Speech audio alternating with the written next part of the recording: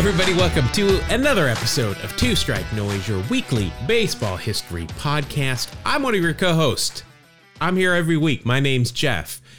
He over there, he is my other co-host that is here every week, Mark A. Johnston. Mark, welcome back, sir. Oh, it is good to be back. I had a little bit of a time off there. A little depressing that we're supposed to have pitchers and catchers having reported, but there's nothing to see here. I'm not upset yet because spring training's boring unless you're there. I mean, you know they're getting ready.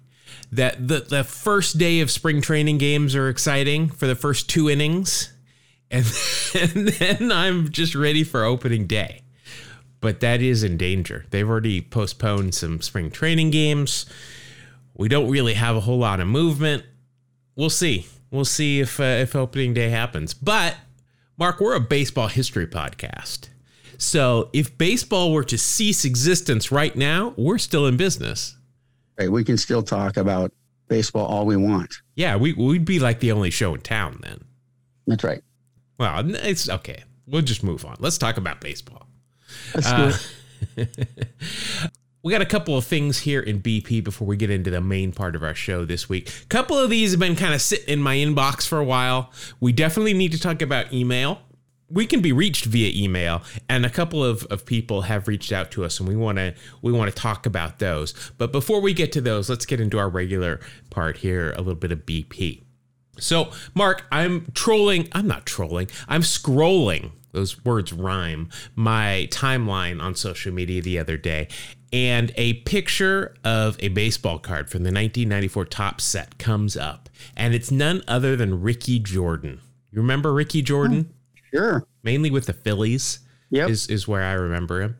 Well, on the back of his 1994 Topps card, there is a very strange story. Okay. I had not seen this before. I did a little bit of research into it, couldn't find a whole lot of information about it. I hit up our friends over at Baseball Card Backs.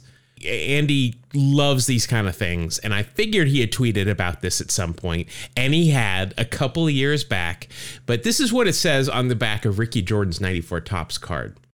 After having his jaw wired shut when he was hit by a line drive in spring training of 1992, Ricky missed solid food so badly, he made a seafood milkshake in a blender, drank it, and got sick.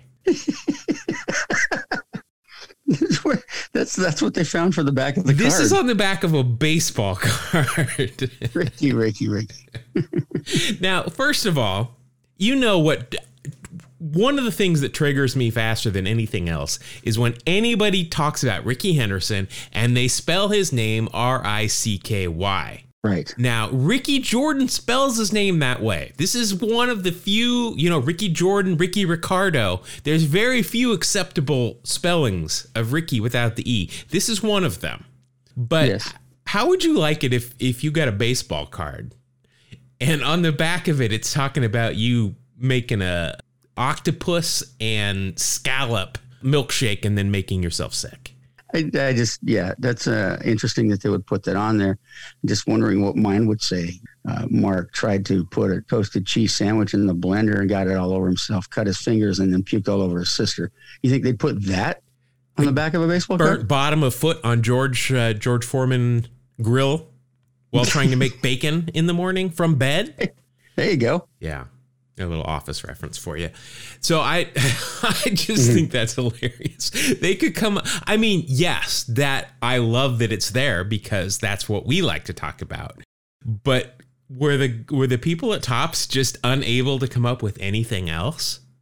I mean, if you look at Ricky Jordan's Wikipedia page, you might think that might be his highlight because there is nothing there about anything, let alone a wired jaw. I did find out it was Ruben Amaro Jr. It was a line drive in spring training that got him in the jaw. So Ruben Amaro Jr. started the entire seafood milkshake trend. Craze, yeah. It's sweet. Now, how did that not end up on an episode of the Goldbergs either? That's a good point. I don't know. This season's been pretty weak. I think they could have really spiced it up with this kind of storyline. All right. Mark, I told you before we came on, I've been watching cricket again as I tend to do. I was watching it this morning. Then I watched the Daytona 500. It's like the one NASCAR race I generally will watch, at least have on from start to finish. I generally take a nice nap in the middle of it. But something in common with both of these broadcasts is they were both using drones during the event. So NASCAR, it's great. I mean, you got to keep the drone kind of on the infield in case it crashes. You don't want it to cause a pileup. But cricket fascinated me. It was awesome. Now, first of all, in cricket, it's a round field and you're playing in the middle of it. So there are no foul balls like baseball. So, it's not like you can park a drone on the field and not worry about being in play if you're doing it for a cricket match. Sometimes you try to hit the ball straight back because there's generally not a fielder there. Right. So I'm wondering how would this work in baseball? Because do I want it in baseball? Absolutely. First day of spring training, I do, because it just gives a very unique perspective. So this was my thought. You park it really high up above second base. And then that guy, whoever's operating that drone has got to be very alert to be able to move that thing. If it's a fly ball to center field, you got to get out of the way really quick. Yeah, no doubt. I don't know. Maybe you have to park it beyond center field until the ball's put in play. And then it can just race in to wherever the play is. I don't know. I think this has got to happen. This is it really gives you some angles you've never seen before of some of these sports. It's a cool idea. I had a run-in with a drone once that I was shooting a music video, and I was running away from the drone shooting me from behind, and it crashed and smacked into my legs. Well, drones can't go that slow. So it couldn't help but catch up with you, is what you're telling us. Yeah, that hurts. Okay, maybe it was that. Well, I mean, do you remember there used to be catcher cam and umpire cam? It was not used very much, but that was a thing because just last week I saw some catcher cam footage of Ricky Henderson hitting a home run. So that tells you how long ago it was in use, but it never really caught on. No, it was pre-GoPro. I think drones are going to probably be part of a broadcast here pretty soon. And I'm here for it. I like it. I'll certainly give you a different look at the game. I like the idea. All right. Now, so this is usually when we would go into Kangaroo Court if we were to do Kangaroo Court. And I am going to mention something here because one of our longtime listeners, one of our great listeners, done some great things for us, sent in some custom baseball packs for wax packs and stuff. Our friend Marshall, who loves to get us, he didn't just DM us a problem that he wanted to take us to court with from last week's episode. He went into Photoshop and, got a clip art kangaroo. He's got some points here with asterisks by them. And he has posted this for the world to see on social media. So he is claiming that last episode, we were talking about Jesse Barfield, and I supposedly, with a slip of the tongue, said that they were teammates for the Astros, when obviously they were teammates with the Blue Jays. I remember talking about this because what we were also talking about is that they were teammates in Japan for the Yomiuri Giants in 1993. He wants to assess us a fine of $4.10 for the 410 combined home runs between both Mosby and Barfield over their careers. Now, this is the thing. Kangaroo Court is here if we legitimately screw something up. If it's a slip of the tongue, you can call us out, but you can't fine us. So, Marshall, we are going to go ahead and we're going to flip this around. We're going to fine you $4.20. So you owe us 10 cents. Yeah, there you go. I'm sure I said Astros. I'm sure, obviously, I didn't mean that way. We've talked about them being teammates on the Blue Jays several times. This did, though, lead me. And by the way, Marshall on Twitter, his account following one account, and that's ours. Now, that is a good listener right there. That's dedication is what that is. Yes. Now, I'm not saying that everybody else that follows us needs to go and remove everybody else they follow and just follow us. But to you, Marshall, we salute you. That's right. All right. Let's move on. Mark, let's talk about some emails before we get into the main part of the show today, which is up to you. And every week as we end the show, we give out all our social media and our email address for those. And surprisingly enough, a lot of people like to still use email, which is great. Well, several weeks ago, if you remember, we were talking about Rick Cerrone. I think of him as primarily a backup catcher for the Yankees is when I think of Rick Cerrone. Yep. And we were talking about music. This was kind of on the heels of the Ruben Sierra discovery of his great music. And we found this song by Rick Cerrone called The Long Run Home. And I mentioned that I was unable to find a copy of this. I had spent almost an entire day on the internet trying to find a copy of this and could not do it. Well, I also mentioned in that episode about an old GeoCities website that I had come across that had just some fawning prose about Rick and his singing. And it even had a phone number you could call. You could listen to the song. It was obviously no longer working, but we talked about this. Well, prepare to marvel at the power of the internet, because we received an email from the author of that silver-tongued prose, a one Ferdinand Cesarano? Ferdinand Cesarano, who, if you can't tell, is Italian, just like Rick Cerrone. Now, Ferdinand is the Rick Cerrone version of Mark to Nolan Ryan, plus me to Ricky Henderson times infinity. That's right. His email signature includes a caricature of Rick from his heyday with that glorious head of hair and that 2-point Wax Packs hero mustache. Just, it's awesome. I think he drew it. I would assume he drew it. He described to us in this email his long-held fandom for Cerrone, and he told us all about his all-Italian fantasy teams, and he provided even more just flowery praise for Rick, which was awesome. This guy he loves Rick Cerrone, which we can all relate to here. He was also very gracious and sent us a copy of The Long Run Home, the song. I found a little bit more information. We're going to play it here in a minute, but I found a little bit more information from an article from February of 1981 where Cerrone explained that this is a ballad of his return to Yankee Stadium on a stormy, snowy day in midwinter. He goes there hoping to see the face of a girl in the stands whom he had noticed during the season. This is a great story, and we're here for Rick Cerrone. Obviously, that's what we do here. But Rick, you're going to Yankee Stadium in the middle of winter, hoping that a fan who was there during the season is for some reason still there?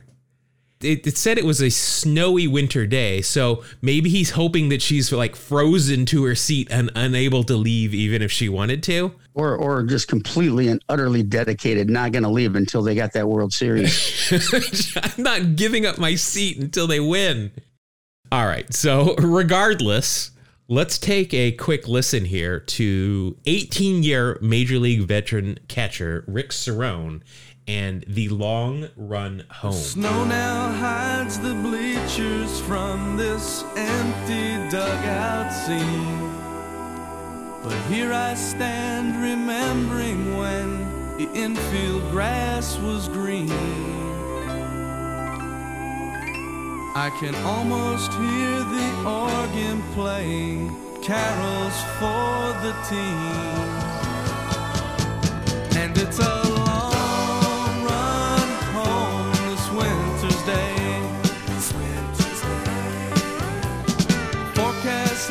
So I think this is probably going to be our outro music this week. So if you want to hear the rest of it, just stick around.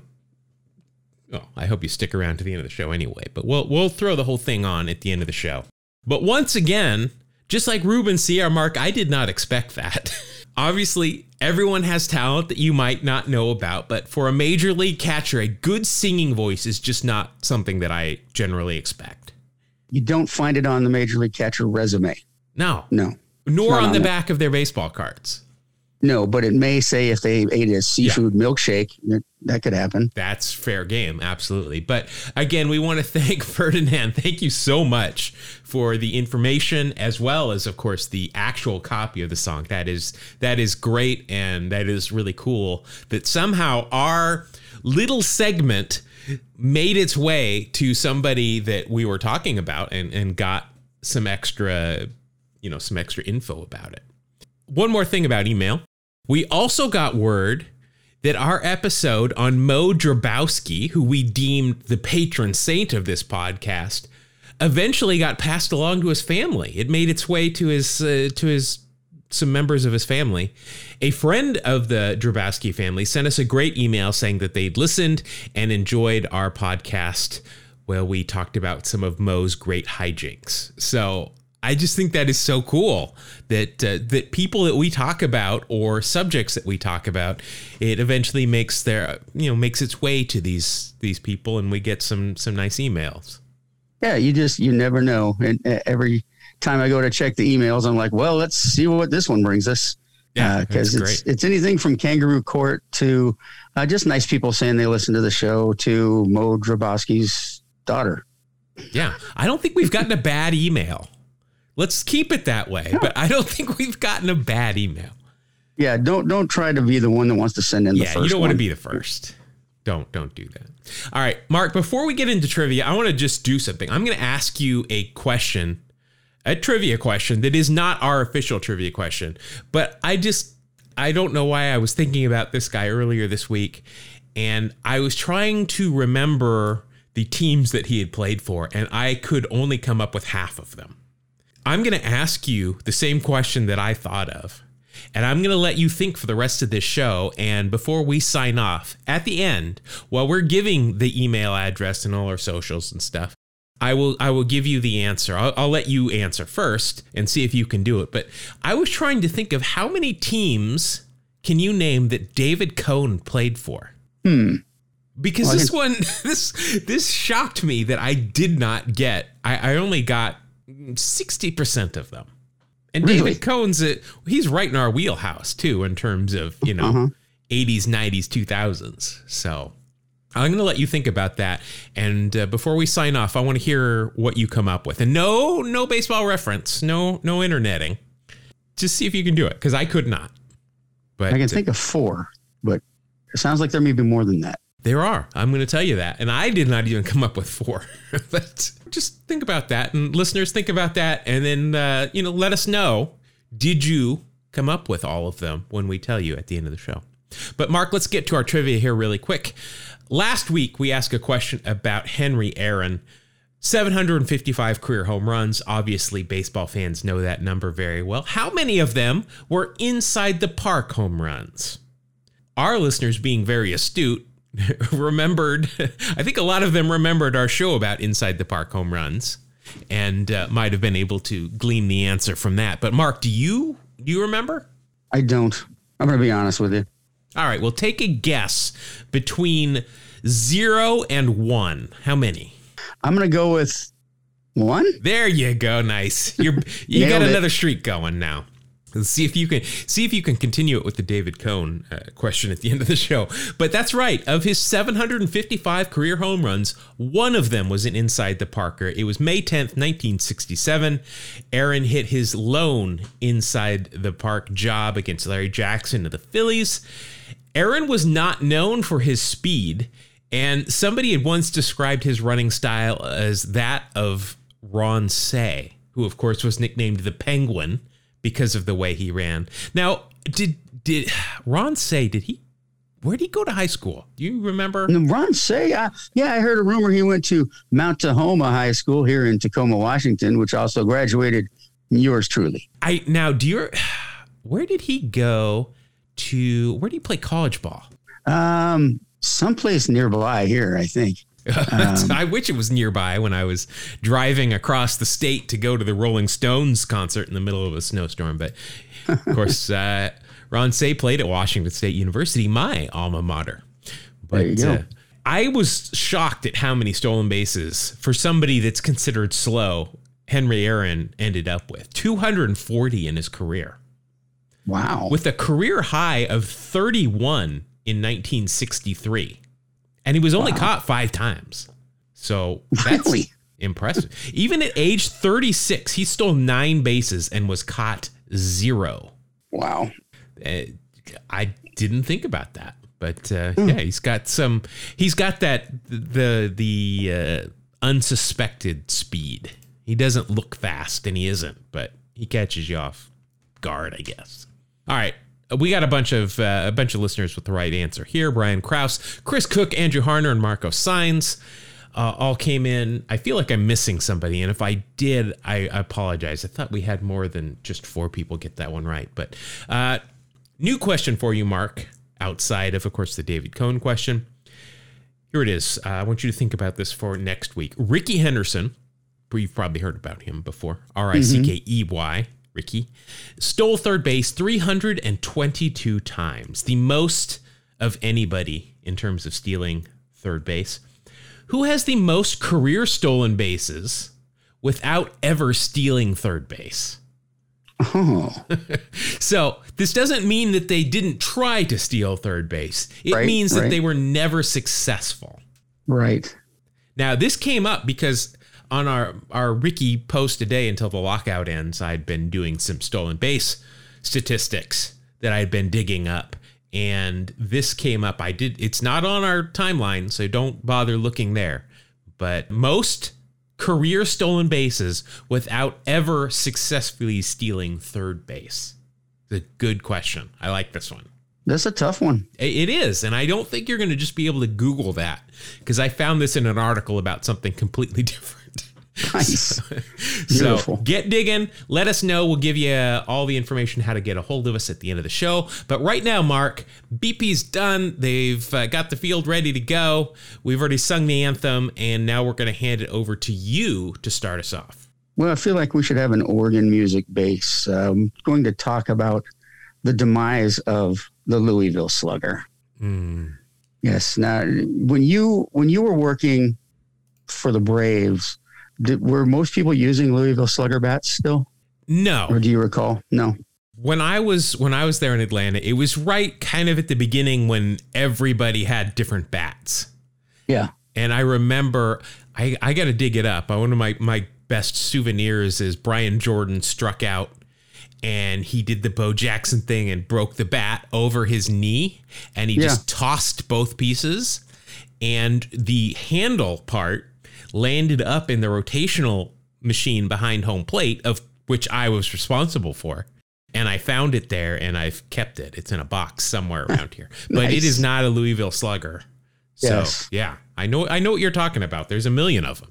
Right. When I was working in the minor leagues, I would say 85% of all bats were Louisville Slugger bats. They were just everywhere. Do you know how many people in the major leagues use a Louisville Slugger bat anymore? I'm going to go with the Henry Aaron number of 1. That would be 0. Nobody can use them. Nobody uses Louisville Slugger bats in the big leagues anymore. I'll give you a little background first before I tell you why. There was a guy named J.F. Hillerich, and he had a woodworking shop in Louisville back in the 1850s. And then it came along, he had a son, and he hired a 17-year-old son to work in the mill. They made wood products, just your average everyday stuff, wood products.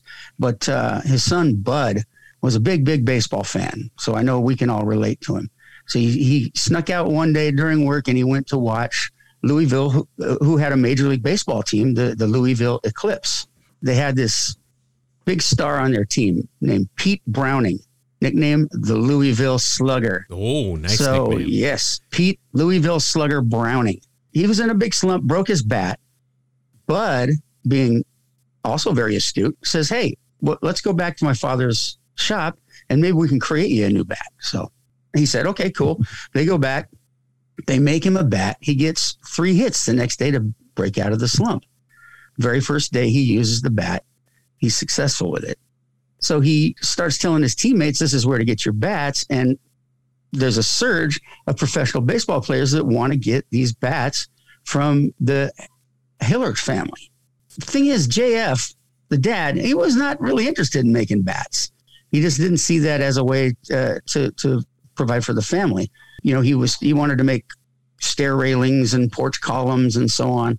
So he actually, during the 1880s, he stopped making the bats. But Bud talked him into making the bats again after that. And they made them under the name Falls City Slugger. And that's how they went for a while until Bud, the son, took over the father's company in 1894, and he called it Louisville Slugger and registered it with the U.S. Patent Office. So then we actually had the Louisville Slugger bat, and it was being used by professional baseball players everywhere. In 1905, Honus Wagner signed a deal with Louisville Slugger, becoming the first, most likely the first American athlete to get an endorsement deal for sports equipment. Now, did his brother Butts get this deal too, or? I tried. I searched and searched, and I couldn't find out. Butts Wagner. Because that would have probably just put him over the top if Butts Wagner was using these. Oh, yeah. Yeah. So I thought that was pretty cool. You got your endorsement deal. After that, they just couldn't keep him in stock. He was selling more bats than any other bat maker at all. Some of the players that came to him for bats, Ty Cobb, Babe Ruth, Lou Gehrig, they all used this bat that was the most popular, called the R43. And that's the Babe Ruth bat, the R43. Is the R stand for Ruth? Do we think? Do we know? We don't know, but I'm going to say yes and start that rumor myself. So they eventually said, well, with baseball season, when baseball's off, we don't make a lot of bats as much. There's a lull. Let's make golf clubs. So they actually built the Powerbuilt brand for clubs. Really? Yes. Powerbuilt was created by the same people who do Louisville Sluggers. The Masters tournament was won with Powerbuilt brand for years, for 4 years, I see. And then during World War II, they produced wooden rifle stocks and billy clubs. They were diverse in what they would make. It wasn't just baseball bats. I thought that was really cool because those are some pretty decent golf clubs right there. Oh, and they're still in use. Mm-hmm. Golf clubs are just like baseball bats these days. There's like 8,000 brands. But I know Powerbuilt is when I play Top Golf on my VR set. You can use your Powerbuilt. In 2016, they actually sold the Powerbuilt golf club division to Hilco Streambank. Still the Powerbuilt, but Hillerick and Bradsby don't, or Louisville Slugger, they don't make it anymore. But they did at one point. Here's where things get kind of sad. Over 90% of the bats ever made by Louisville Slugger Company were made out of the northern white ash tree. And the northern white ash grows around the New York, Pennsylvania border. And now today, as I said before, according to the fourth generation, Bobby Hillerick, not one major leaguer is swinging an ash Louisville Slugger in any games whatsoever. The last two ash bat users in the big leagues were Joey Votto and Evan Longoria. Longoria eventually switched to make.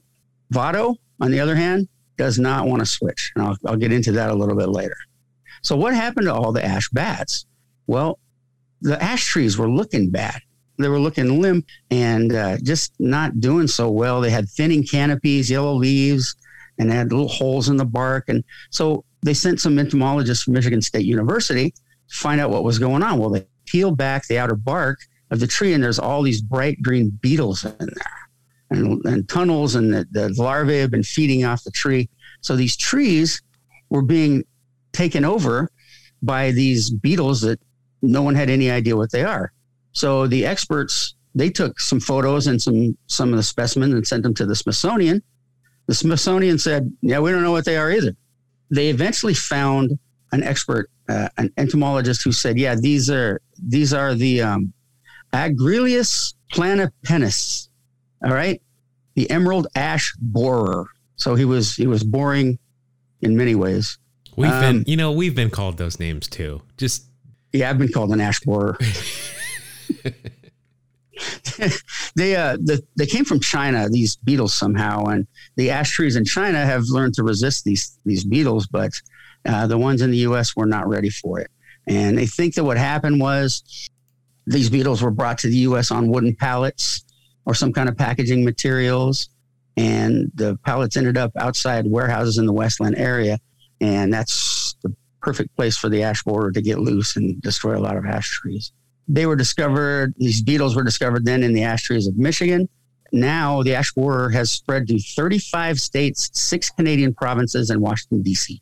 5 of the 6 most prominent ash tree species in North America are now included in the International Union for Conservation of Nature's Red List of Threatened Species. the demise of Louisville Slugger was all about the demise of this wonderful tree.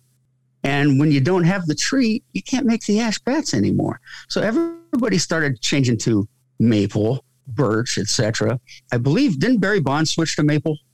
And that, sure. I'm trying to remember that. And it caused like a stir. I can't Mrs. remember. Maybe Maple, not. Mrs. Butterworth was involved in this. Yeah, some big thing. Yeah, she took her own sweet time. Oh, ouch. So you got Joey Votto. Votto tries out different types of wood bats. He doesn't like any of them. He finds that the bat company Marucci has between 50 and 70 ash bats that are in good condition. He goes, he buys every last one of them. He's got them stored in a room temperature controlled, dark room, and he's hoping they'll last him until he retires. 95% of the bats they made at Louisville Slugger were ash. So when ash was gone, it was game over. I don't know if those bats are going to make it, because with the universal DH coming, Joey's probably going to play for another 10 years. That's a good possibility. Every time he breaks one, I imagine he just feels the pain. Yeah. It's like breaking his arm, you know? Now, do you know, are ash bats, are those the one, like I remember Pete Rose would bone his bats. Like he had this huge, yes. It was almost like he was planing the bat on it. Is that, those are the ash bats? Yes. Northern ash wood is perfect for boning. Exactly. Got it. That's what they would use it for. And it would take to it real well. Yeah, and it would keep it from chipping and so on like that. I don't expect you to know this, but does Joey Votto do that to his bats? Is that still a thing? I don't know. We'll have to ask him when he comes on the show. Yeah, if somebody could just pass this episode along to Joey Votto. And we'd like to discuss I'd like to know. The ash borer. So what we have today is made up of bats, about 87% maple and 12% birch. So that leaves you with, a small percentage that could actually be ash, which is probably just Joey Votto. Yeah, maybe cherry wood. Yeah. A nice just bamboo factor in here at all. Any bamboo bats? I looked and I couldn't find any bamboo bats. They do grow quickly. That's what I heard. What about particle board? Is that? That's what I used my entire career, or at least it felt like it. So anyway, man, that's what happened. If you ever wondered what happened to Louisville Slugger, and it sort of fell off the face of the earth. For me, it was crazy because when I worked in the minor leagues, everybody used Louisville Sluggers. And it was a big deal. I think McGuire, I had a McGuire Louisville Slugger bat. And then he signed that big deal with, was it Rawlings? And he had all those Rawlings bats that were so cool. It could be. I know in the minor leagues, I remember back in the day, Louisville Slugger would just ship boxes of just bats. And, there were different models, but there were no names on them or anything. And the players would just use them, and then they'd become particular to one of the models. And then when they got to the big leagues, then Louisville Slugger would send them that model with their name on it and so forth. In my hand right here, I have got a Louisville Slugger I'm holding right now with my name on it, my signature on it. I have a couple of those. This is my gifts. Yeah, I've also got a Wade Boggs. I've got a Tony Gwynn, but this one is my favorite one because it's black. All my others are natural color, but this one, it's got my signature on it, and I keep this in my office, and I will be on a conference calls and I'll pace around with this in my hand, and I love it. Yep, that's awesome. I have two of them actually that were gifts from the Tacoma baseball team, and it is cool. It helps me think to walk around with my Louisville Slugger. I think Tom Cruise does that in A Few Good Men too. Yes, that's right. I remember that, and I think he got that from us. Is what I'm sure remembering. He did. Yeah. He takes a lot of notes on my work. I know that for sure. It's fun to pretend. Anyway, so there you go, man. I'm going to warn you not to go out looking for any Louisville Slugger bats because I don't think you're going to find any. If you find a Mariucci, is it Mariucci? Like Steve Mariucci? I know the brand. Yeah. I just don't know how to say it. If you find any ash versions, let Joey know. Yeah, he'd probably even offer you a gift card. Yeah, to Chili's or something. But so, Mark, you told me we did a whole episode on bats way back when. Yeah. And, kind of the history of bats. But this was a lot more focused and very interesting. When you told me about this, I went and just did a little bit more looking around the internet on bats. And I found some interesting stuff on bat names. Because we've talked about baseball players. They're a strange bunch. They name a lot of things. I am likewise, because I always wanted to be a baseball player. I name everything. I name my cars. I name my chef's knife. I name everything. I found a couple of names I was not aware of. So you mentioned Babe Ruth in the R34 model that he swung. Yes, R43. R43. Yeah. I think I said, I don't want to get nicked in kangaroo court by Marshall. Did say 34, but you. I was thinking Nolan Ryan. That's what I was. Babe Ruth's bat was called the War Club and the Holy Grail, which those are great names. It was 54 ounces, the War Club. That is huge. I think most guys are swinging 34, 36 ounces in the big leagues, right? Yeah, unless you're Mule Suttles, then you swing a 50 ouncer. Yeah, but a 54, that is, I mean, you're getting a workout. Plus, if you put a donut on that and the on deck circle, I'd be too tired to go up to the plate myself. Just drag it up there. Yeah, just kick it. Let's see. Joe DiMaggio and Ty Cobb, they both used 42-ounce bats. Some other bats that have been named, of course, Black Betsy, the famous bat of Joe Jackson. Black Betsy. Of course, you can't forget Wonder Boy. Yeah. From Roy Hobbs. I mean, Hall of Famer Roy Hobbs. And, of course, the Savoy Special. Made by Bobby Savoy, that bratty little bat boy. The bat boy that made the bat that won the whole deal. Yeah. Let's see. R.A. Dickey. Now, this is, R.A. Dickey obviously was a pitcher. Knuckleballer. Pitcher. He had a couple of names for his bats. He played in the National League for a time. And according to the articles I found, one of them was named Orcust the Goblin Cleaver, which is from The Hobbit. Now, it is. I have seen the movies. I have not read the book. I know I'm going to mispronounce it, so I am sorry to to our Lord of the Rings listeners. Orcust, I think, is how, because it's got the word orc in it. The Goblin Cleaver, which is awesome. Orcust, yeah, I believe. And he had another one that was called, I'm not sure if it's Hunting or Runting. It's from Beowulf.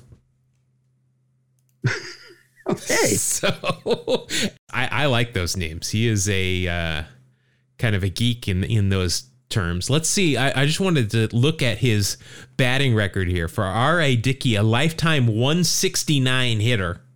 Not much power, 3 doubles. That 184 on base and a 180 slugging percentage. So clever names aside, they were not much of a weapon in his hands. So again, cool name, not so much a weapon in his hands. And then the last one I found here was George Foster, outfielder for the Reds. He was nicknamed, first of all, the Destroyer. He went up there and he swung a black bat, and he had 2 names for them. One was Black Death, which is awesome. And the other was the Foster Finish, which seems more like a finishing move in wrestling than a bat name. Or it could have been what he shellacked the bat with, the Foster Finish. The Foster Finish, yeah. The Black Death, though, I think is just awesome. Yes. That is a great name. All right, well, that'll do it for our Louisville Slugger bat names portion of this episode. That was very interesting. I did not know most of that stuff. So thank you, Mark. Let us now jump into the kind of the final segment. This is what everybody waits for. You know what time it is. It is time for everybody's favorite cardboard and wax-based 1v1 co-host v co-host exhibition. It is time for Wax Heroes. Gotta pull the wax back hero. Stars in his eyes. Hero. On the podcast tonight. All right, before we get into it, let's review the rules. Mark and I will both be opening a pair of baseball cards, generally from the Junk Wax era. We will look at these cards and get credit for each player's Baseball Reference WAR from the year of the pack we are opening. However, whoever has the highest WAR total at the end is proclaimed the winner. But there are some qualifiers that can add or subtract from your score if the player is wearing real stirrups that we can see sanitary socks beneath. That's an extra 1/10 of a point of WAR because that's good. But if they are wearing the dreaded 2-in-1s, that is minus half a point. No es frio. If they have anything around their eyes, meaning sunglasses, glasses, a monocle, or even goggles, extra 1/10 of a point of WAR. If they're wearing sweatbands with their jersey number or caricature on them, extra 1/10 of a point of WAR for each. If that player won an award that season, MVP, Cy Young, Rookie of the Year, Gold Glove, or was an All-Star, extra 1/10 of a point of WAR for each. And if that player now has a plaque in the hallowed grounds of Cooperstown, New York, you get a whole point of WAR because that there is a Hall of Famer.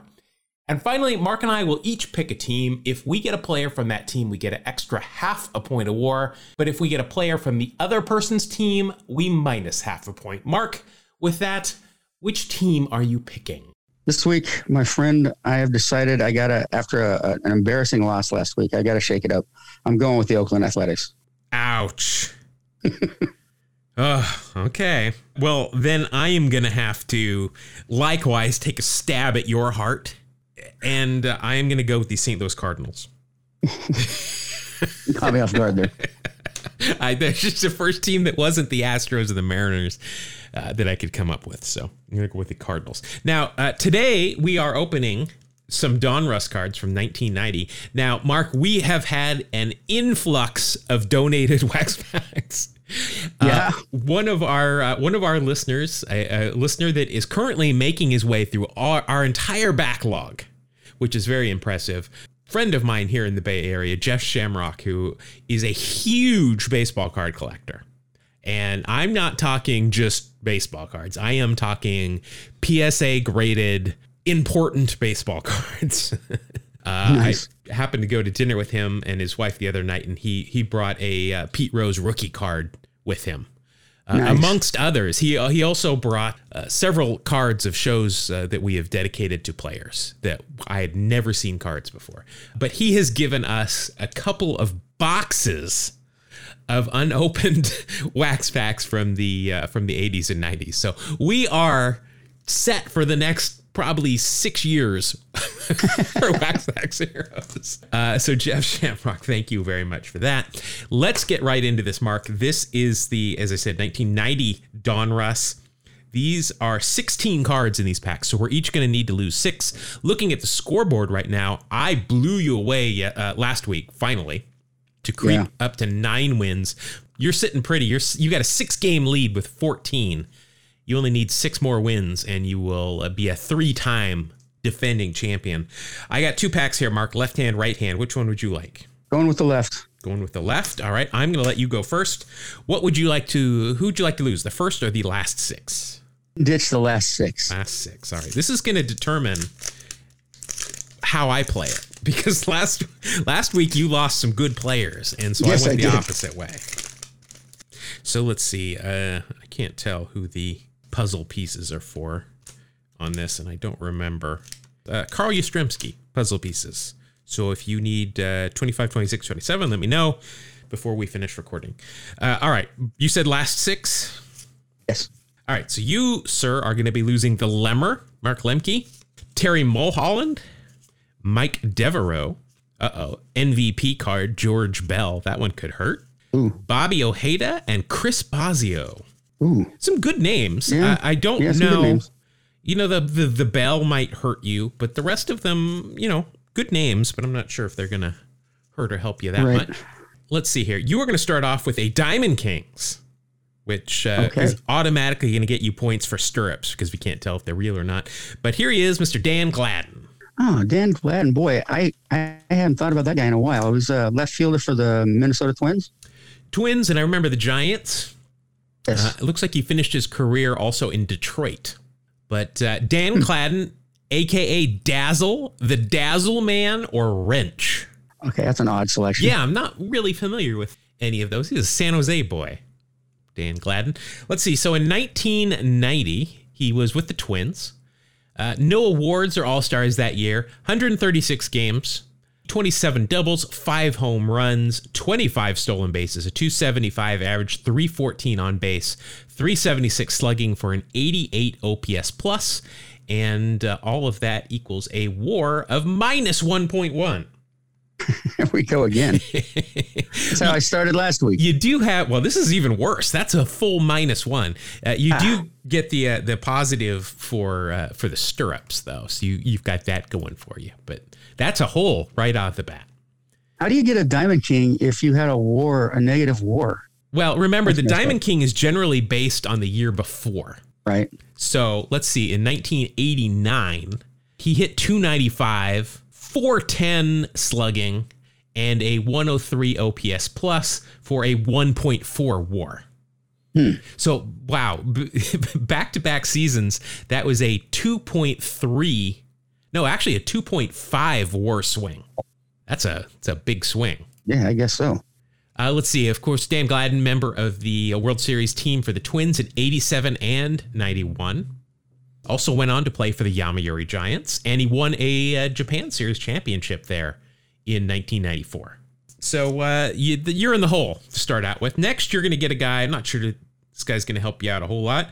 Outfielder for the Tigers, Tracy Jones. Tracy Jones, like a fifth outfielder? Let's see, Tracy Jones, 6 years in the big leagues. You'll never guess what team he ended his career with. Judging from what you're saying, I'm going to guess the Mariners. Well, we've already kind of hinted that he was an average at best player. 1990 was his second to last year. He spent 90 and 91 with the Mariners. Only appeared in 25 games. Hit .302. On base of 341 and a slugging percentage of 419 for a 112 OPS plus. All of that will equal a 0.5. So actually exponentially better than Dan Gladden. Very nice. I appreciate that, Tracy. Jones was a co-host of a popular afternoon radio show in Cincinnati, along with Marty Brennaman, the longtime voice and father of A Deep Drive to Left Field by Castellanos. Oh, okay. But not the one guy. All right. Next, you've got a rated rookie card, a legacy card here, if you will. It is none other than Sandy Alomar Jr. Oh, nice. Here with the Padres, who he came up with. Think of him mainly with the Guardians, but 20 years in the big leagues for Sandy Alomar Jr. For a catcher, man, his knees. I know he's coaching. I think he's like a first base coach somewhere, but man, those knees must be really hurting. He played a long time, and he DH'd a little, but he caught his whole career. 1,377 games over those 20 years. In 1990, he was an All-Star, his first trip to the All-Star game. This was his first year also spent in Cleveland, and he won Rookie of the Year. He had played 2 years previously, but in 88, he appeared in one game, 89 in 7 games. And then he was traded by the Padres with Carlos Baerga and Chris James to Cleveland for Joe Carter. And he went on to win the Rookie of the Year there. So you're going to get a half a point for Rookie of the Year. He was an All-Star and he won the Gold Glove. So you're 0.7 right off the bat, which is good because he's got 2-1 stirrups on. He hit 290. Oh, not a lot of pop. 9 home runs. 326 on base, 418 slugging for a 108 OPS plus, and that equals a WAR of 2.4. I will take that. So that is 3 points even for you for Beautiful. Sandy Alomar Jr. Big one there. Boy, not a lot of power. 97 was his career high with 21. He only had 3 other years where he hit double digits. Not a lot of power for Sandy Alomar Jr., but it's a good card to get you going there. All right, next you've got a pitcher for the Baltimore Orioles. It's Jeff Ballard. Oh, yeah. Boy, I remember Ballard as an Oriole, but I think I just remember the card. Yeah, I remember the name more than any. I don't really remember much about him. Let's see, though. 7 years in the big leagues, 5 with Baltimore, 2 with the Bucks. 1990, he went 2-11. Oh, good. Out of the bullpen. Well, no, 44 games, 17 as a starter. 133 and a third innings, gave up 152 hits and only struck out 50 while walking 42. That is the year after he came in 6th in the Cy Young voting with an 18-8 mark. Oh, geez. Yeah. So let's see. All of this equates to a WAR of minus 0.8. Oh, good news for you. He's wearing real stirrups, so it's only a minus 0.7. Oh, he did something right. Yeah, that was really an up and down career there for. Yeah, I guess. He was kind of like Star Trek films. The even years were good, and then the odd were off. All right, next you have got. I liked this guy. I think he had some pop. First baseman here with the White Sox. It's Carlos Martinez. Carlos could hit. Real skinny guy. Yeah. Carlos Martinez, father of Jose Martinez, who, let's see, looks like he didn't play last year. He might be done. I'm not sure. We'll see. Let's see. Carlos Martinez, nicknamed Cafe. I don't know, maybe liked coffee. Not sure. 1990 with the White Sox, appeared in 92 games, 224 average, 252 on base, and a 327 slugging, 4 home runs, 24 RBI, a 63 OPS plus, and that equals a minus 1.3 WAR. Well, I'm fielding a great team here. Well, he does have real stirrups on, though, so that's good. We're a well-dressed team then. Yeah, so that's only a minus 1.2. But you're getting some big chunks going the wrong way. That'll knock you back down to 0.6 in the positive. Jeez. All right, next we've got a catcher. I believe this guy backed up one of your buddies, Brian Harper. It's Tim Laudner with the Twins. Oh, yeah. I think he was the starter, and then he lost his job to Harper because Harper could hit a ton. You're getting some good. Your team's got good stirrups today. Yeah. Their WAR might not be exceptional, but they've got good stirrups. And unfortunately for you, Tim Laudner retired, or at least didn't appear in the majors again after the 89 season. Well, then we don't have to waste time going over his stats, do we? Well, get this. He did play 9 games for Portland in 1990, AAA club for the Twins, but then must have been injured or retired. And that was it. But you do get a positive. Oh, and he's got eye black on, too. So he's actually like your second best player today because he got you 0.2. Yes. Way to go, Laudner. OK, next you've got a nasty boy. I don't remember. I think this might be your least favorite nasty boy. It's Rob Double Dibble. That's definitely my least favorite. I just made up that nice. nickname. I don't know if that's actually a thing. It doesn't matter. No, it doesn't matter. Let's see. Officer or Nasty Boy, a couple of nicknames. Let's see. 1990, good news for you. He was an all-star. 8-3 with 1.74 ERA in 68 games. Chipped in with 11 saves, 98 innings pitched, 62 hits, 136 strikeouts. Wow. He's a jerk, but man. Boy, can he bring it. Yeah. Check this ERA plus. 229. Jeez. He was 129% better than the average. That's insane. Wow. That will equate to a WAR of 4.0. There you go. Nothing else. It's just a shot of his big, ugly mug. So nothing else is going to help you there. We're not going to look into his stuff. We've talked about him before. We'll wait till we do our Nasty Boys episode to talk more. And speaking of guys that we are not going to talk about anything other than his numbers, your next card is none other than Curt Schilling. Curt Schilling. Now, he could have had a good year that year. I don't remember. Well, here he is. He's pictured with the Orioles. Let's see, 1990, it was his third year in the big leagues. He only appeared in 9 games prior to this. He went 1-2 with a 2.54 ERA, all of it out of the bullpen in 35 games, 46 innings, and a 151 ERA plus, and all of that is a 1.2 WAR. All right, to the positive. I like it. Be gone with you, Curt Schilling. That's all we're going to say. Next, you've got a guy I don't know. He is with the Los Angeles Dodgers. This is a good-looking card. He's a good-looking gentleman. It's Jeff Hamilton. Jeff Hamilton. I think did they make a musical about this guy? Is that? That's it.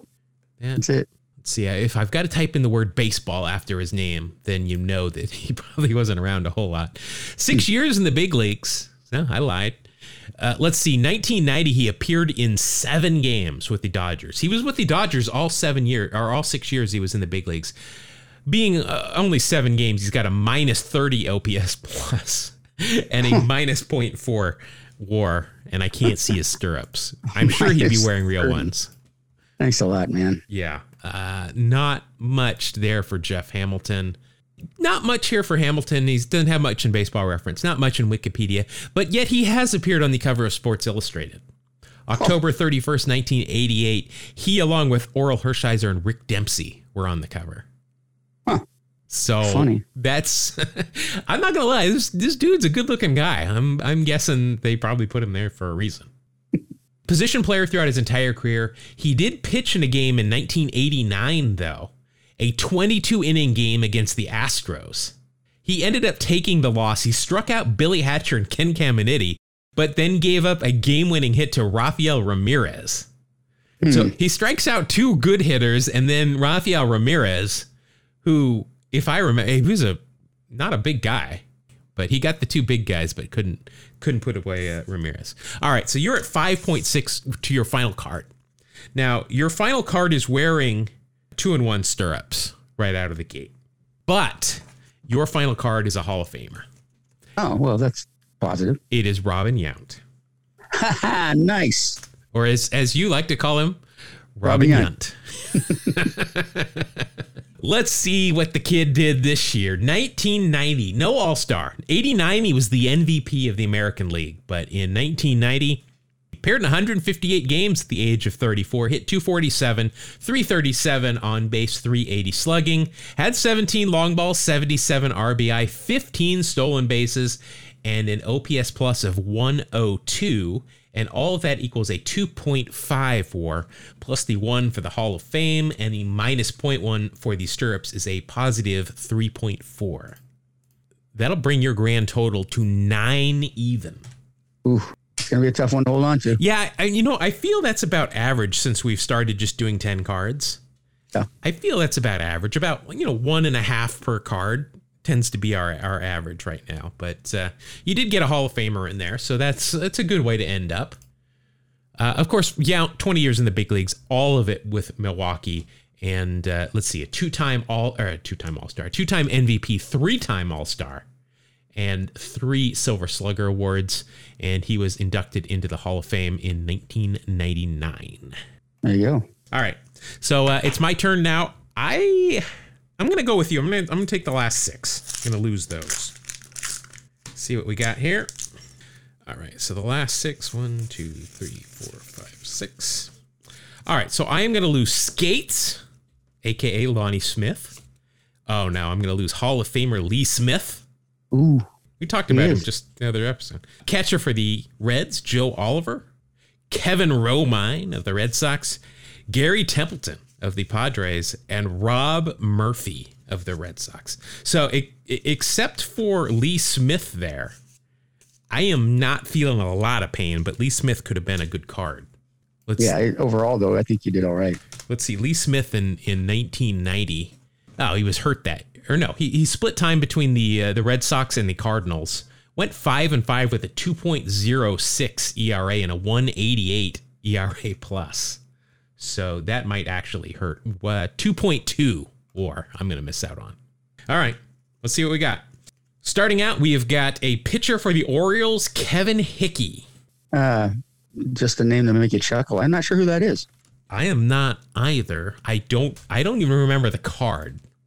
Kevin Hickey's got a good mustache on him. 6 years in the big leagues, evenly split between Baltimore and the White Sox. 1990, at age 34, he went 1-3 with a 5.13 ERA, 75 ERA plus, and that is going to equal a WAR of minus 0.4.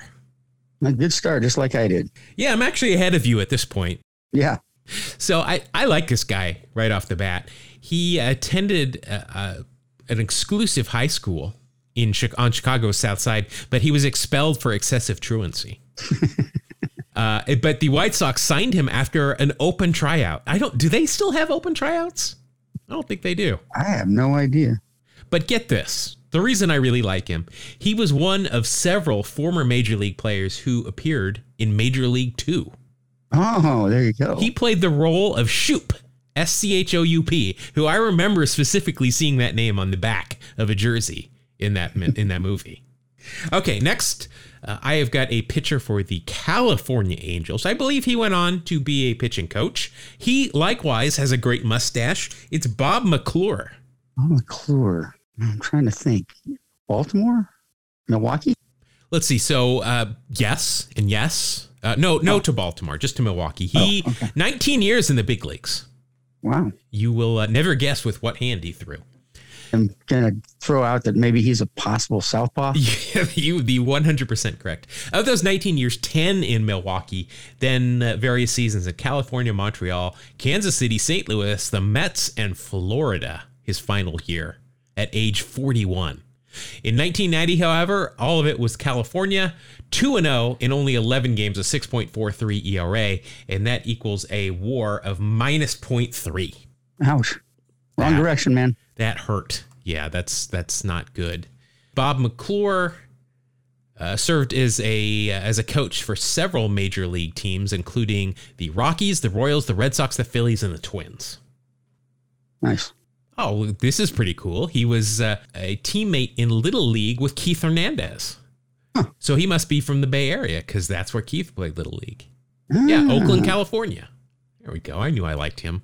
So I am at minus 0.7. Next, so far everybody has a mustache. And this is funny because we just mentioned him. Shortstop for the Astros, Rafael Ramirez. He has come full circle. Yes, he of the game-winning hit in the 22-inning ball game. Let's see. I mentioned his height. He is 6 foot. Who would have guessed? But only 170 pounds. Let's see. Rafi, 13 years in the big leagues, split it between Atlanta and Houston.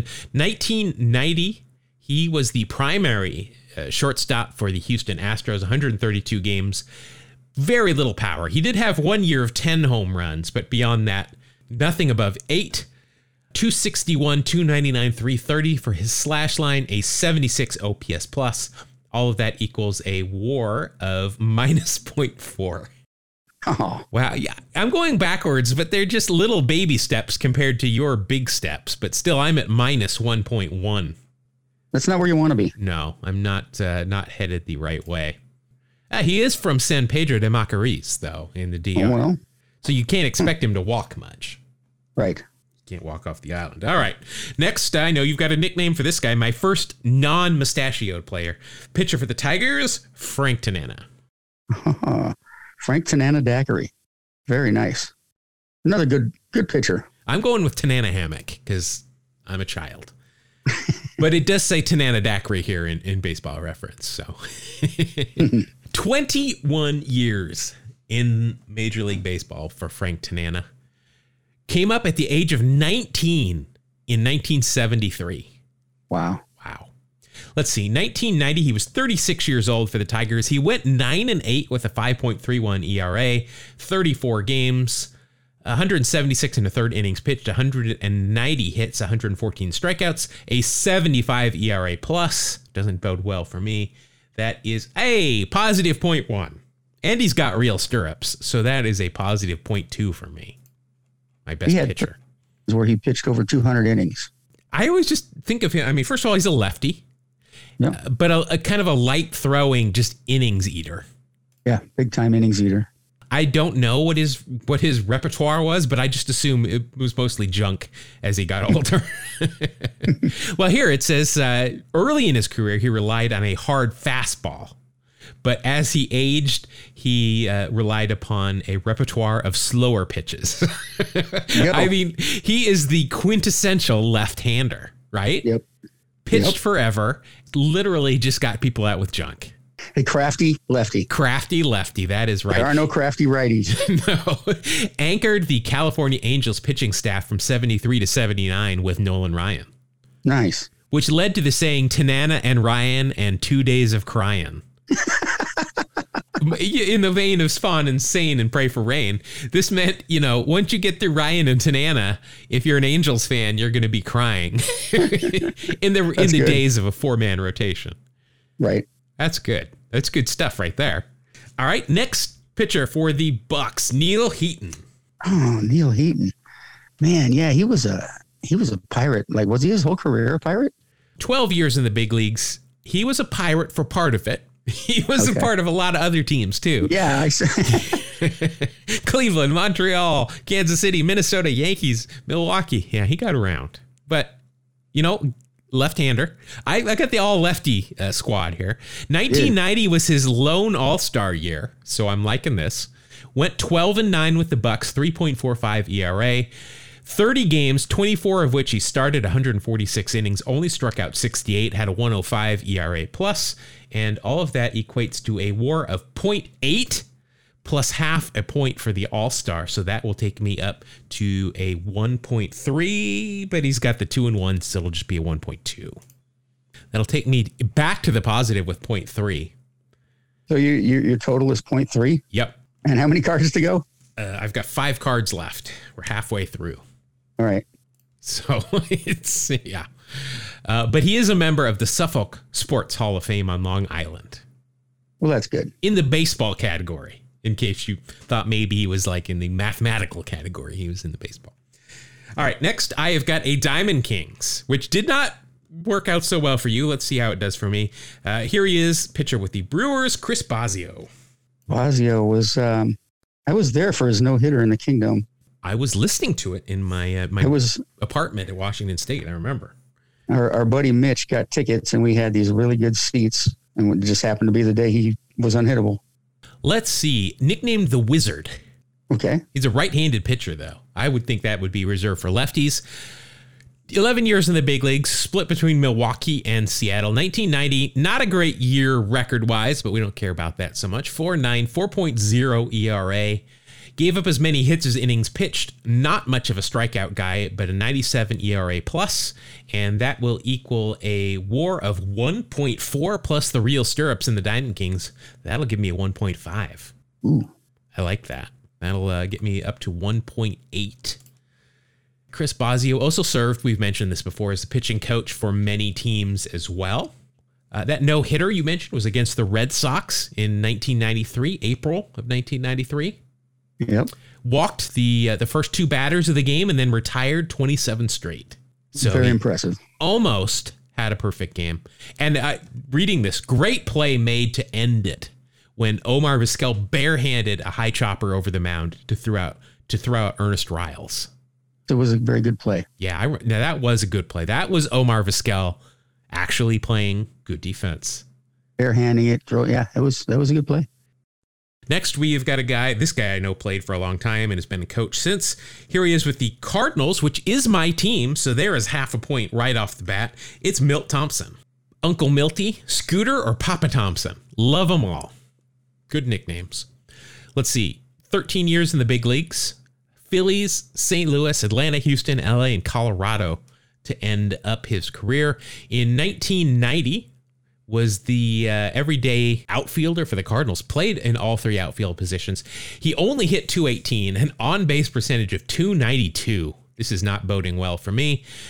6 home runs, 30 RBI, 25 stolen bases, though. Wow, he had 46 stolen bases in 1987. Oh. That is a lot of stolen bases for Milt Thompson. 71 OPS plus, and that equates to a WAR of a positive 0.7. Well, you got something out of it.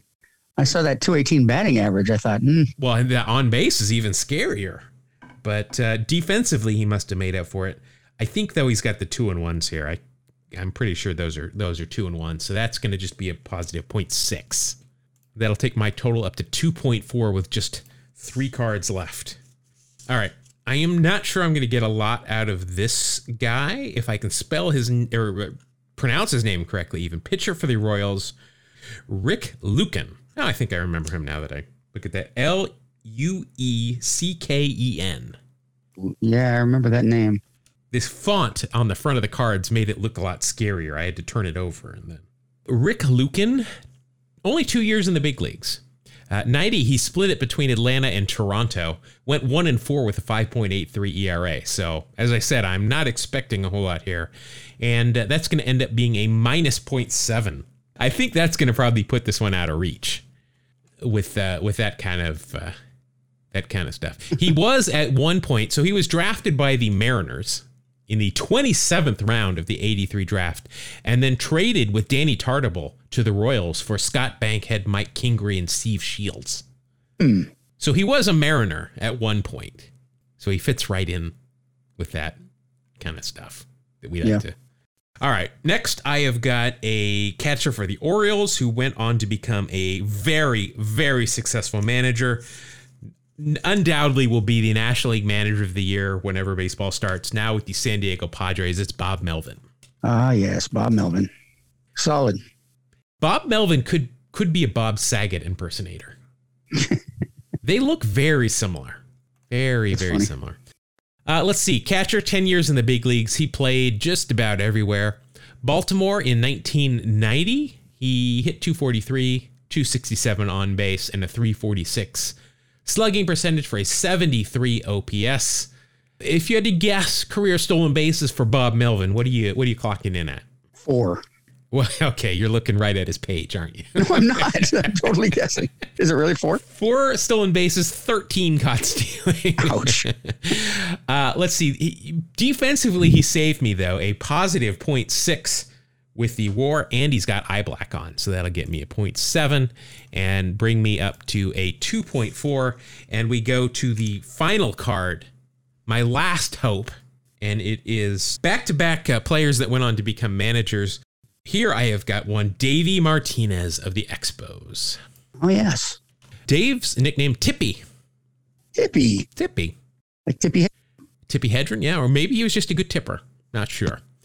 Let's see, 1990 with the Expos. He was their everyday center fielder, right fielder, / 279, 321, 422, 11 home runs, only 39 RBI, 13 stolen bases, but 11 caught stealing, a 107 OPS plus. And that will, I need 6.5 WAR here from Dave Martinez. I don't think I'm going to get it. He does have eye black on, so that will add on to his 2.1 WAR for a 2.2. That I am well short at 4.6. Wow. That is a blowout, and that'll bring your win total up to 15. You're closing in on that that championship. But once again, thank you very much to Jeff Shamrock for these cards. I'll be saying his name a lot probably because we got a lot of cards here that he has donated. All right, so that's going to wrap up this episode of Wax Packs Heroes. Now, before we do our traditional close out of the show here, and don't forget we have got the full-length version of A Long Run Home coming up at the end of the show here from Rick Cerrone. Mark, I asked you a question, not our official trivia question, just something I couldn't come up with the answer myself. How many teams did David Cone play for? What did you come up with? Well, I could think of Kansas City, the Mets. Yep. Those are the two that stand out the most. He pitched for the Yankees, and I thought Boston, but it was like a trade or a half a season. Yeah, so he appeared in Boston for 1 year in 2001. He went 9-7 at age 38. Okay. But this is, I forgot Boston. That was 1 year, and I vaguely now remember that he was there just because I saw the answer. This was the other one I couldn't come up with. He played for 2 years, separate years, with the Blue Jays. Really? 1992 and 1995. So amongst his 5 World Series titles, one of them came north of the border. Huh. Yeah. I don't remember that. I do because I had just been posting on my Ricky fact of the day about the 92 World Series, and there was David Cone, and I'm like, oh yeah, I remember that. But I didn't realize he pitched there for 2 years that were 3 seasons apart. Right. That's funny. Toronto. Yeah. I'm curious to know how many of our listeners could come up with all 5 of those, because I only came up with 3. But you came up with 4. Congratulations. All right, let's start to wrap up the show now. If you want to get a hold of us, you can do so 24/7. Operators are standing by on all the socials. We are at 2 Strike Noise. That is at TWO Strike Noise.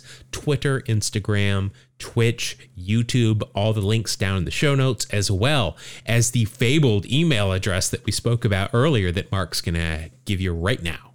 You can reach us on electronic mail at 2 Strike Noise. Spell it out, TWO, strikenoise@gmail.com. Awesome. All right. Well, thank everybody for listening once again. This was so much fun. We're going to do it again next week.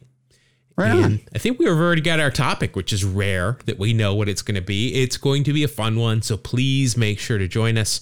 Let's once again give a shout out to Ferdinand Cicerano. I don't know if I'm putting enough like Italian into it. Cicerano.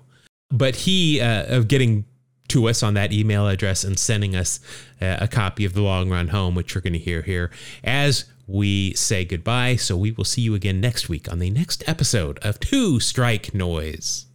Thank you. God bless you. Have a great day. The snow now hides the bleachers from this empty dugout scene. But here I stand remembering when the infield grass was green. I can almost hear the organ playing carols for the team. And it's a long run home this winter's day.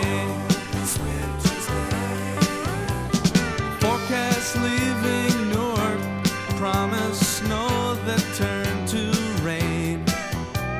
But New York didn't hear that. There's snowed in just the same. Took so long to get here, but I guess I can't complain. It's a long run home this winter's day.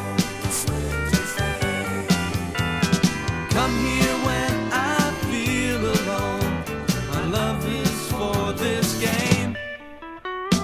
Not sure why I'm drawn here now when I should be miles away. But I thought I saw her watching me in the stands against the Jays. And it's a long run home this winter's day.